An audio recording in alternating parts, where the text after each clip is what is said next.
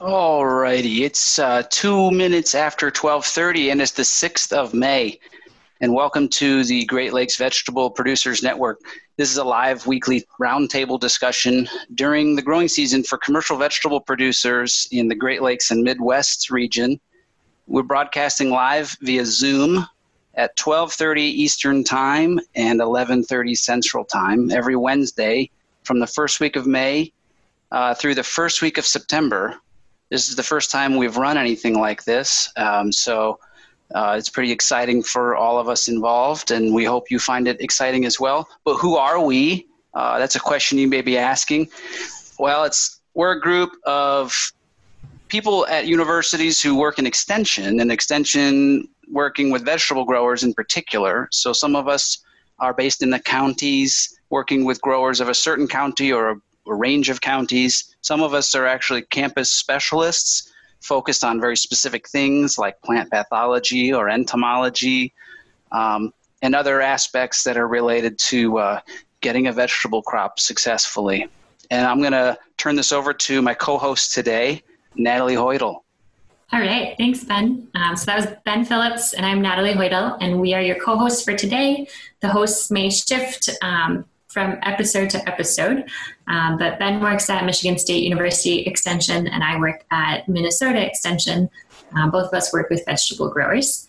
And then we have Mike Rinke here behind the scenes, also from Michigan State, who's kind of handling all of the questions and whatnot. And so he's there to help out if you're having any technical issues.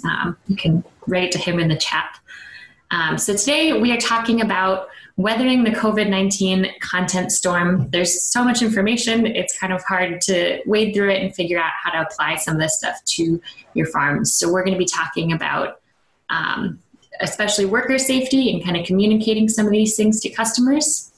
So our guests for today are Amanda Byler, a family nurse practitioner who works with migrant worker communities at the Great Lakes Bay Health Centers, and Annalisa Hultberg, also a University of Minnesota Extension educator who works with on-farm food safety. And so with that, Annalisa and Amanda, can you just give a quick introduction of yourselves before we jump into the questions? Sure. I'll go first. Good morning, everybody. Annalisa Hultberg. Like Natalie said, I'm an extension educator at the University of Minnesota. I work statewide with fruit and vegetable growers on on-farm food safety, good agricultural practices, FSMA produce safety rule. And over the last month, 90% of my job is COVID-related, as probably is true for many of us, is what we're thinking about. So happy to be here today. Thanks for having me.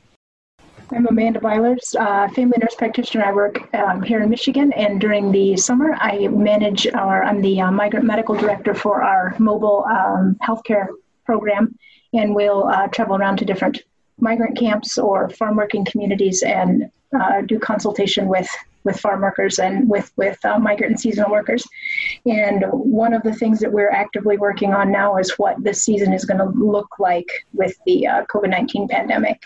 So I'm here to offer a little bit about what I know and kind of summaries from the CDC, et cetera.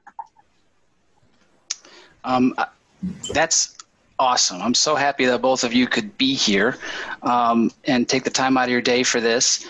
I just wanted to make a quick reminder to our live attendees that if you are joining us online, either on your phone or on a computer, but you can actually see our floating heads around through the Zoom app, you can participate in this conference by submitting questions in this thing called the Q&A box, which is down at the bottom. And we've enabled this cool function where you can upvote questions that people put in. So you don't have to write the same question or a similar one. If you think someone else kind of hit it, you just upvote it. And then we can see the most popular questions, and we'll be able to tackle as many of those as we can in the back half of the program after we talk to our guests up front here. And I'll talk a little bit more about hand raising near the end, where we could have some live spoken word Q&A and stuff like that too, but I'll save that until the end. You can also use the chat box for commentary if you'd like, but we're trying to keep questions in the Q&A. It's easier to keep track of everything. So I'd like to get started with some questions for you guys. So, Amanda, I want to start with you. What do you think, and you can reference the CDC as well, but as you both mentioned before we started, you're not virologists and you're not epidemiologists, and those are the true experts in this world. And I don't think we could afford any of them at this point in time. So thank you. But what do you think are the most important preventative actions that a grower could take against this particular virus to support the health of their workforce, migrant or otherwise? So I like that you mentioned preventative, because I do think that's definitely the way to start. There's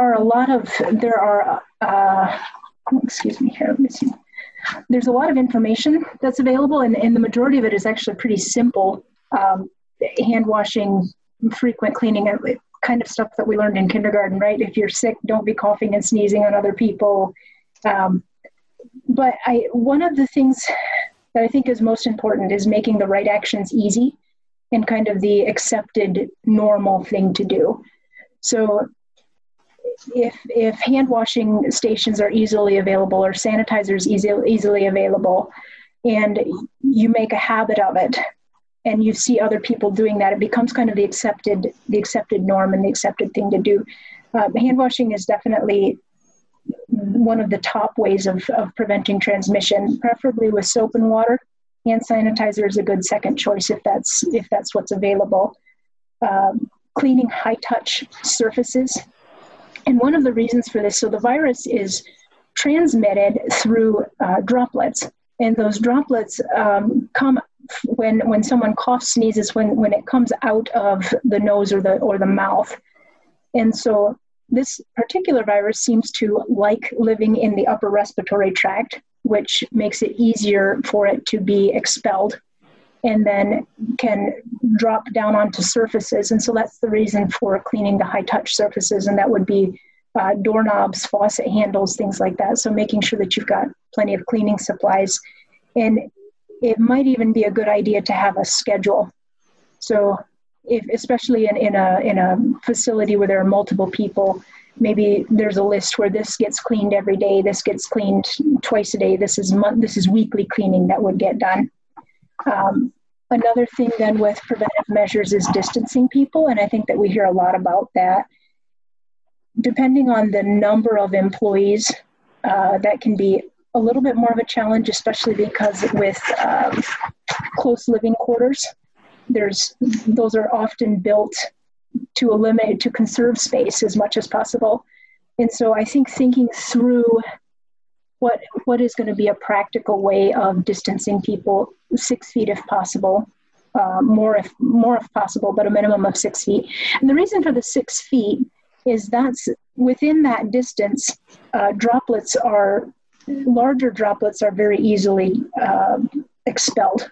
And so a cough or sneeze, if you think about the force of a cough or sneeze, those droplets can actually travel further than 6 feet, but it's within those 6 feet that you're going to have the majority of the larger droplets that can carry the virus. So that's the reason for the 6 feet guideline.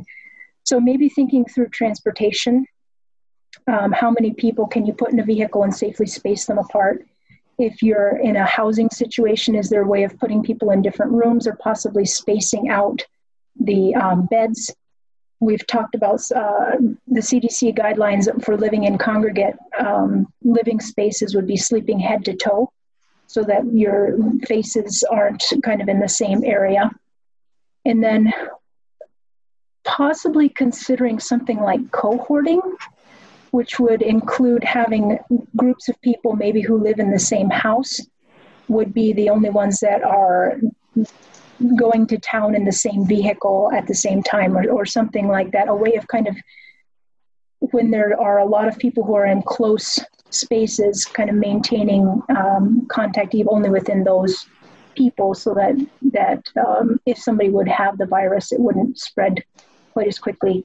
The CDC does recommend masks, and the reason for that is to contain the droplets.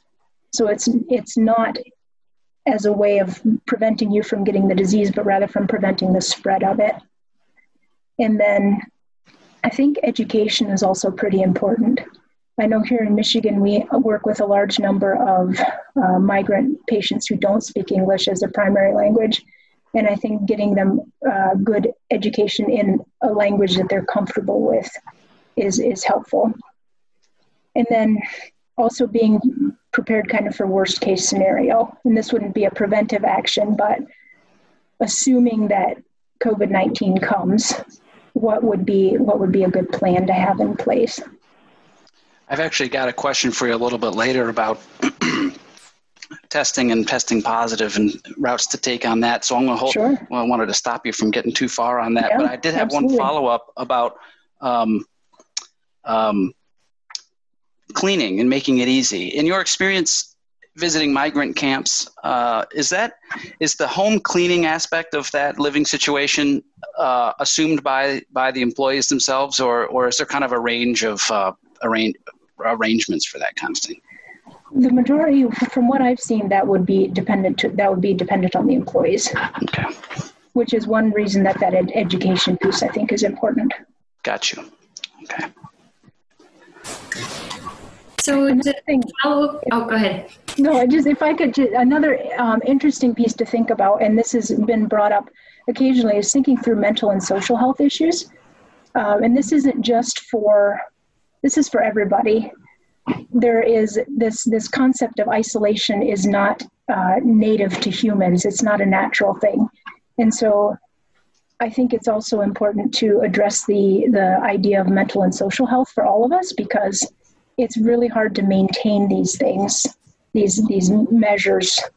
They're not sustainable if we don't have some kind of human interaction. Yeah, that's super important. So I wanted to follow up with Annalisa, kind of addressing, so all the things that Amanda said are really great and important. And I think in every operation, you're going to kind of have to think through like what that looks like for you, since all farms are different. And so Annalisa, I was hoping you could talk a little bit about this template, and then just kind of some general advice about like kind of risk assessment on a farm by farm basis. Right. Yeah. So Natalie and I have been working along with the team at UW Wisconsin and others within Minnesota to develop a response plan template, sort of akin to those of us that have been working with farm food safety for many years, sort of akin to a food safety plan, but for a COVID response. And the idea is to really help farmers prioritize their actions based on the activities that might pose the greatest risk and the actions that are most doable on their farm. So exactly the things that Amanda just talked through. So how many hand washing stands do you have on your farm? Are they accessible? Are they easily accessed when you're in the field, for example, or does someone have to walk 10 minutes to get to that hand washing stand? Because if you have a hand washing stand, or let's say your only hand washing facility is the restroom at the house, but your field is a 20-minute drive, is someone really going to go back? Probably not. So the idea is that we've created it as a series of prompts as opposed to a series of directives. So the prompts are there because this is going to be a thought process that's based on the risks that are present.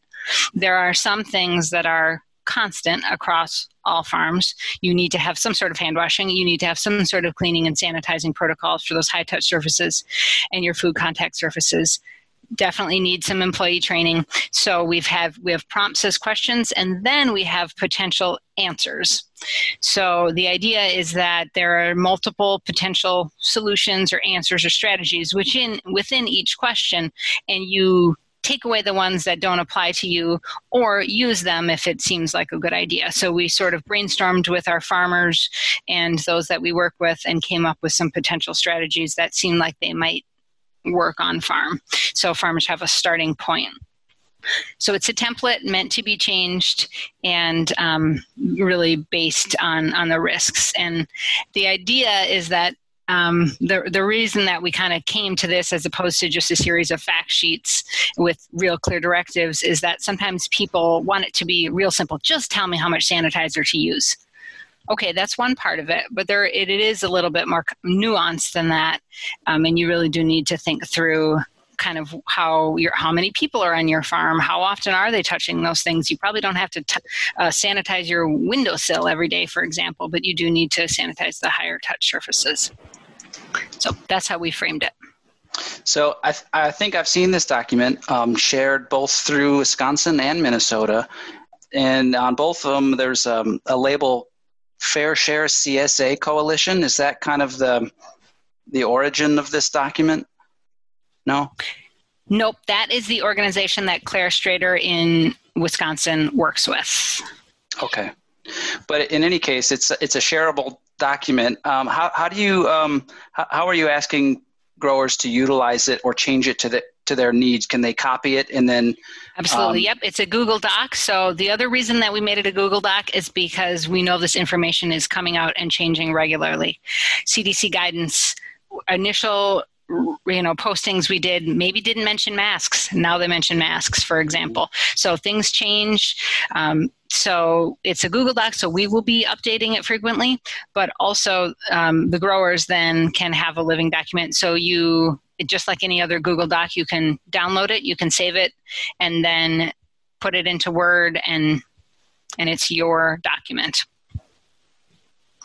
That's great. And also, I will just quickly add, it has a accompanying FAQ section. So that's kind of the more directives. What are the approved sanitizers and disinfectants to use? What about masks and gloves? Kind of the ones that we have some more clear answers to. We've broken out into the FAQ doc. That's excellent. We can share that when we release the recording of this. Every time I've seen it, I've seen a whole bunch of anonymous animals at the top, so it seems like it's getting well used. There's a lot of people in it anytime I go into it, so congrats on that. It sounds like it's working well. You're hitting people where they want to see it, is what it seems like. Great. Amanda, I want to go back to you. Just to ask you, what can you tell me about the testing for this disease? We had talked last week a little bit about this, and you're part of the crew who's administering some of these tests. So what are they like? How have they changed? How can you get one? You may only be able to speak about Michigan, I guess, but perhaps that's good enough. So I can speak to Michigan, and I can speak to Wednesday, May 6th, because that is definitely an evolving thing. The current recommendations are that testing is still prioritized, but they have definitely loosened those guidelines, those standards up quite a bit, and I anticipate that that'll continue to happen. But there are two types of testing. One is the PCR RNA, which looks for the actual virus. And then there's antibody testing, which shows kind of an exposure if you've had a previous exposure to the disease. So there are a couple of pros and cons with each of those, and I'll just touch on those. The pros for the PCR testing is that it's currently the more reliable test as far as getting sensitivity and specificity. When we get them back from the labs, it's more reliably positive, a true positive or a true negative. And then the other thing is it shows if you may be actively contagious. The cons for that PCR testing is it is rather uncomfortable, and I can speak to that because I've had it done. It's not really painful, but a nasopharyngeal swab, it's not something that I would just sign up to do every day. And it's kind of a snapshot in time. So I have a negative test result today, but that could change next week. The pros for the antibody test is that it can indicate if you've had a previous infection, which we don't know for sure would prevent reinfection, but it's likely that it will provide some amount of protection. And it involves a finger poke or a blood sample, which is we're a little bit more accustomed to. The cons with that, it doesn't show if you're actively shedding the virus. And at this time, they're still not super reliable. So there's a significant number of false positives and false negatives. So the current CDC guidelines are for nasopharyngeal swabbing, where the swab goes through the nose and gets secretions from the back of the nose, the top of the throat, and tests those for virus. And essential workers, people who leave the home to work, it is a recommendation that they be screened, whether they're symptomatic or not. And farm workers are definitely essential. So at this point, that there is a recommendation for testing if you're interested. And a lot of the sites you don't need an order for any longer. You can just say that you're an essential worker, and that activates a standing order. All right. Now, if you're tested and it comes back positive, well, actually, this is a two-part question. How long does it take to learn the results? And then if it comes back positive and you're a farm worker or the employee of a farm worker who tests positive, what kind of actions are being recommended right now? So the results really depend on where you get the test done. There have been a number of pharmacies that are starting to do testing. I believe Rite Aid is one of the more common ones. And I think they have a rapid test, which comes back within a shorter period of time. I believe it's a half hour. I could be mistaken about that. The testing that we're doing goes through Quest Diagnostics, and so that gets sent out to a laboratory and takes anywhere between 2 and 7 days to get back. So it really depends on where you go to have the testing done. If the test comes back positive, the biggest thing, the number one thing is making sure that emergency care isn't needed. And so knowing the symptoms for what constitutes a respiratory emergency, if there's difficulty breathing, bluish lips, fever is over 102 degrees, and Tylenol and ibuprofen isn't bringing it down, those are things that should send someone to the emergency room. Otherwise, the recommendation is staying home and essentially quarantining or isolating yourself to prevent spread as much as possible. And one of the ways that this can be done is by planning beforehand, so that if you would find yourself in that situation, you don't have to run to the store to pick up Kleenex and Tylenol and ibuprofen. So maybe having some of those things available, either as the farm worker or potentially for employees. If there are prescriptions, making sure that you have your prescriptions stocked up so that you don't need to be calling and making an emergency trip into the pharmacy. And then how can you isolate someone? And that, again, is a little bit of a difficult situation when there's congregate living, but potentially thinking about putting up barriers around bedding. If at all possible, trying to keep anyone who would be infected in a separate room, preferably with separate bathroom facilities. And if there's no way of making that happen, then providing those cleaning supplies for the person to wipe down any surfaces that they have touched after they've been used. Definitely anyone who's positive should be wearing a mask. And then the kind of the last thing with that is knowing when you can come out of isolation. And there are two answers for that from the CDC. One is based on testing, and then the other one is based on symptoms. And so the most common way is based on symptoms, because that tends to be easiest. And that would be if you've gone 3 days without fever and cough and shortness of breath is improving, and there's been a minimum of 7 days since symptom onset, which is averaging. So that's where there's an average of about 10 days. Typically, people are definitely feeling better and they're able to kind of come out of the quarantine. So that's the non-testing based strategy from the CDC. The testing based strategy is where you get another test and you have to have 2 negative tests more than 24 hours apart. And once you have those 2 negative tests, then you're not considered contagious any longer and can come out of isolation. Okay, fantastic. Thanks. So our goal is to kind of keep these at 30 minutes so that people can do this on their lunch break and then have more time for Q&A. So maybe I'll just ask one final question that hopefully we can answer pretty quickly. I think this was mostly addressed to Annalisa, but Amanda, feel free to jump in as well. So this was a lot of like on-farm questions, but another key piece of this is communicating to customers what you're doing. And I wonder if you could just talk a little bit about maybe best practices or concerns that customers have and how farms can respond. Right.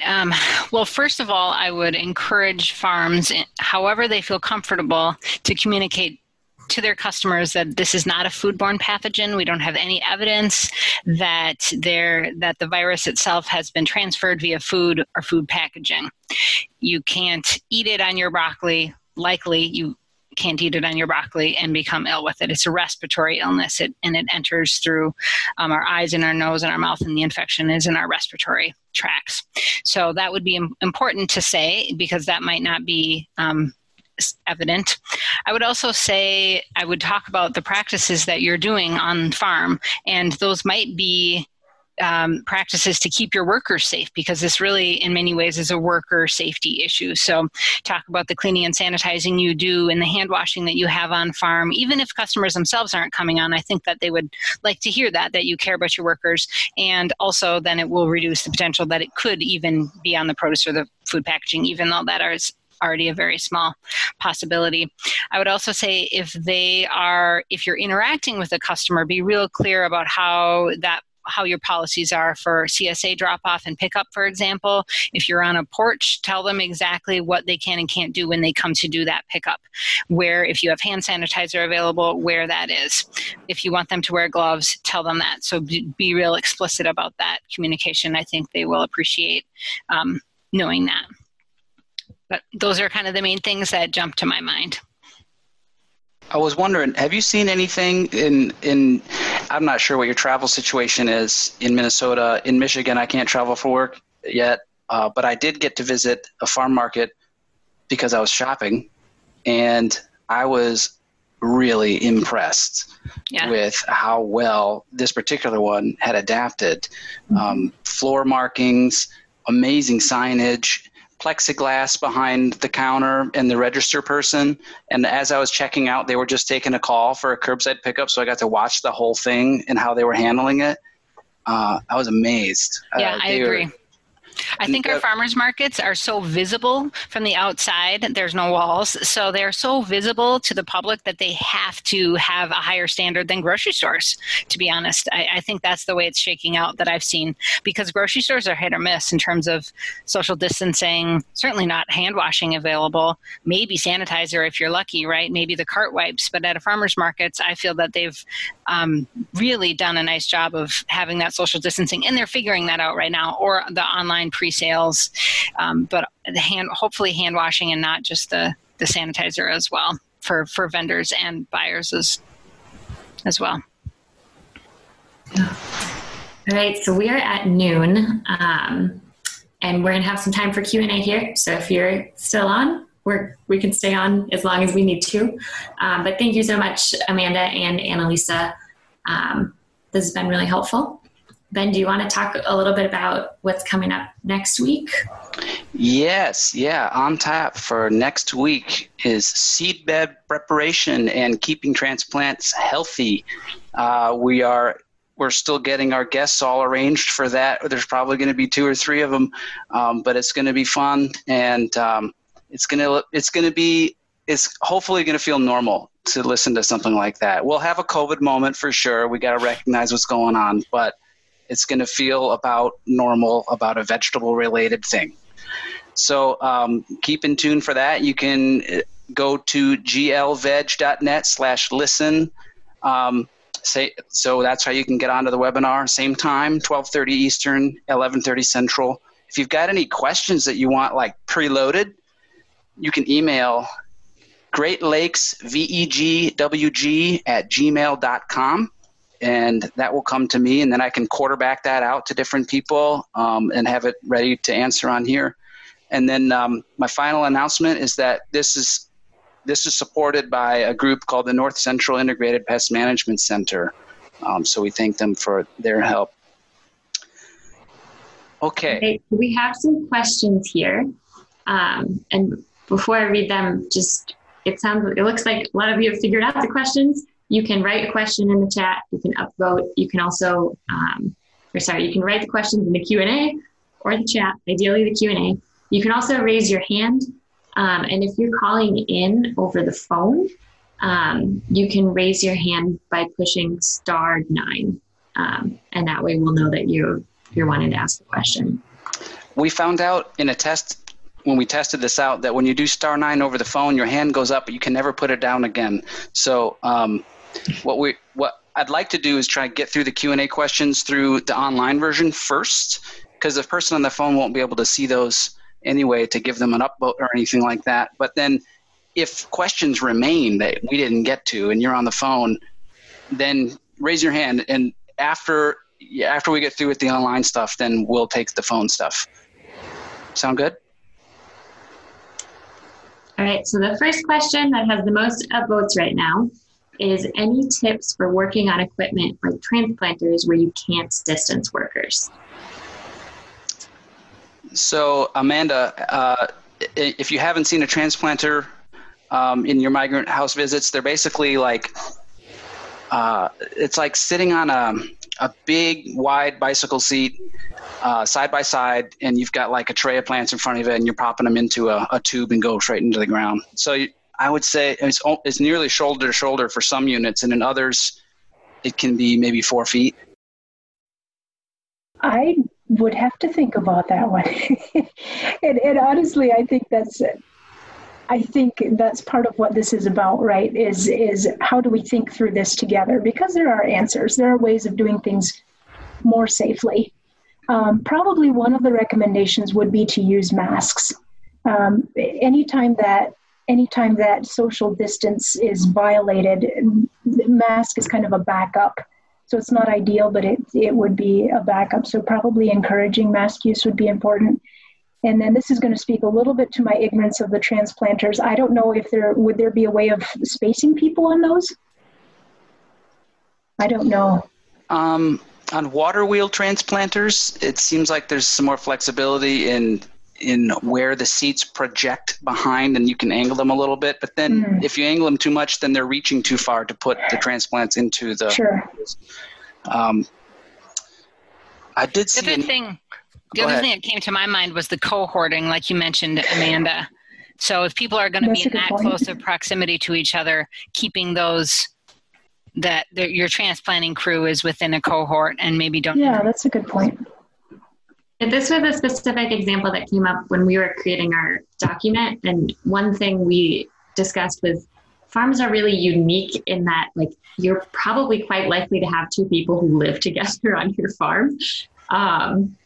And so that's a situation where you can kind of use that to your advantage in terms of what jobs you're assigning people. The most extreme case scenario is you just put one person in and you drive it twice. That doesn't make a lot of sense time-wise, but there may be other options for like hand transplanting or all of these things depend on the size of your farm and the capacity that you have.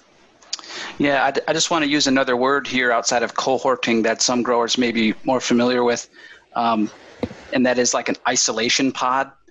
Maybe that's less familiar, I don't know. But the grower I was shopping at earlier this week had mentioned how him and his family and extended family had created an isolation pod where basically they are considering themselves a cohort. Basically, they're trying not to do a ton of interaction outside the family unit if they can avoid it. And so perhaps if you have a farm that's reliant primarily on family labor, then that kind of solves it right there. You kind of are an isolation pod. And if you're transplanting with the family, living with the family, it's basically a cohort.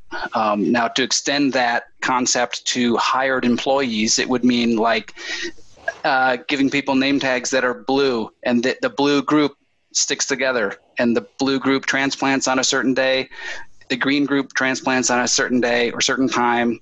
And if there is lots of high touch areas on the transplanter between those group switch outs, then sanitize them.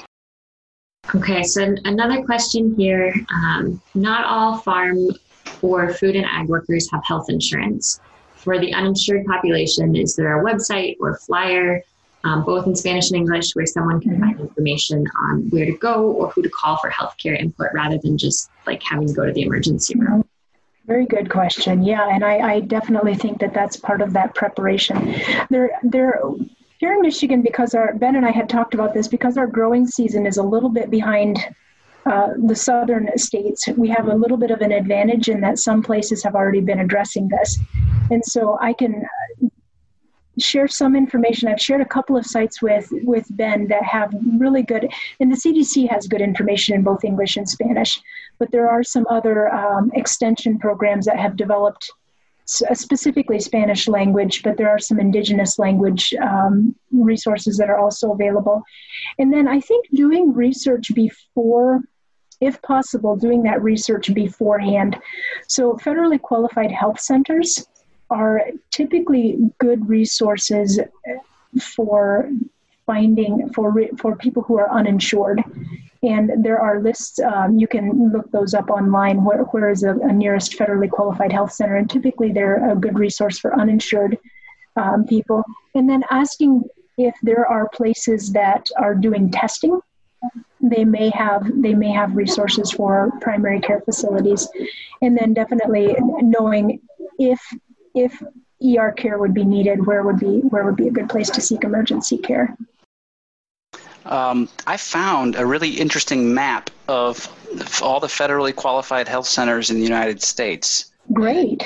And I can share that in the recording as a shareable material along with the recording when we're done, because the Great Lakes Bay Health Centers is in it. It shows the multiple facilities that you can go to. Also Intercare in Southwest Michigan and the one in Northwest Michigan, and there's one around Grand Rapids too. And those all were accurate. I checked them. And if they're all very accurate for Michigan, they may indeed be accurate in every state. It seems like they're really up on keeping it accurate. So that could be one way to find out where uninsured populations can go. Can I ask a quick follow-up to Amanda? The CARES Act dictates that testing is covered, correct? For free, as long as you say testing. I believe that is correct, yes. Okay, and we've got one other question that came, and it's a concern. It's phrased as a concern, and I guess we can talk about it. So the biggest concern they have is not about on-the-job safety, because growers have a fair amount of control over that, but their main concern is what workers would do in their spare time, and how that may be where they have the greatest chance of exposure. Any comments on that? I think it's a legitimate concern, and that again comes back to education, I suppose. And what are ways to make this easier on everyone? So understanding that this is maybe a typical social activity. Is there something that we can replace it with, rather than saying you can't do this, period? But is there another way of making things happen that would be safer? And I don't know, depending on the size of the farm, here in Michigan, a lot of times there are crew leaders. So maybe working with the crew leaders or getting people on board and brainstorming together. This isn't going to be an option, or this is not a good option. What would be some other things that we could do? And it does come down to an individual's responsibility at some point, but then we are all responsible to each other, right? Because we're very social beings. So I think recognizing that socializing is important, and it's part of what makes us human, and it's part of what keeps us healthy. But how can this be done in a way that is safer at this point? Yeah, I want to put in just a little plug for Farm Commons, which is run by Rachel Armstrong. She's a lawyer who does legal work specific to farms. And she's had a podcast all about COVID-19 and some of the legal implications, and has really gone into this topic that you as an employer are violating someone's civil liberties by telling them what they can and can't do off the job. I'm not aware, so that's all I'm going to say about it. Right? You might be. I mean, it's not a guarantee, but it's something to consider. And you have to, her main take home was that it's equal. You can't say, you know what, I think you're kind of a riskier employee and therefore there is no parties for you, but yeah, you're probably good. You're kind of a family guy, right, Natalie? Yeah. So I would say listen to those podcasts if that's something that you are thinking about. She knows a lot more than we do about it. But I think, Amanda's point is exactly right, that it's about education and it's about making sure that people know that like what you're doing relates to the health and safety of your whole community. And that I think is more effective anyways than telling people what they can and can't do. Excellent. So I would like to make sure that folks on the phone have a chance to submit any questions they may have. So if we didn't cover a question that you might have already had, now's the time to push *9 on your phone, and that would allow us to see that you have a question, and then Mike can unmute you and you can ask it. Actually, something that came in the chat box here when we were talking about transplanters was that people are putting like plexiglass between seats. Nice. I'm curious to hear from Amanda, like whether that is effective and what sort of additional consideration people should have if they're doing that kind of thing. I think it's a good step. I mean, it's thinking through, and it would probably be more comfortable there rather than. Yeah, that makes sense to me. That makes sense to me. It's putting a physical barrier there, and that would be something that could be cleaned easily. So it could be wiped down easily between users, and it does provide some amount of a physical barrier. So that makes sense to me. Don mentioned in the chat that people are starting to use a plastic face shield, kind of like you would see more often in a healthcare setting. So it has to be from tight on your forehead all the way down below your chin. I don't know if you have thoughts, Amanda, too, but probably the same as you just said, that it is a physical barrier. It can be cleaned and sanitized, and you're less likely to putz with it because it's not hot and uncomfortable, which is a real problem with masks on a farm. You know, if you can't breathe, you're going to be taking them down to talk, and that's not good to touch your face. Yeah, it doesn't provide as much protection because there's still that there's a way for the air to escape, and there would be a way for droplets to escape, but it is better than nothing, and quite possibly better than using a mask inappropriately. All right, Mike, has there been any indication of phone users would like to speak up? No raised hand activity. So okay. We have cleared the questions in the Q&A. Nothing seems to have come through the chat that has not also made it to the Q&A, and we have no hands raised currently. Okay, we've cleared the docket. And I would like to thank you again, Amanda Byler and Annalisa Hultberg, for joining us on this inaugural Great Lakes Vegetable Producers Network live show and future podcast. And please consider joining us next week where we're talking about seed bed preparation and keeping transplants healthy. Okay. Have a good one, everybody. Thanks for having us. Thank you.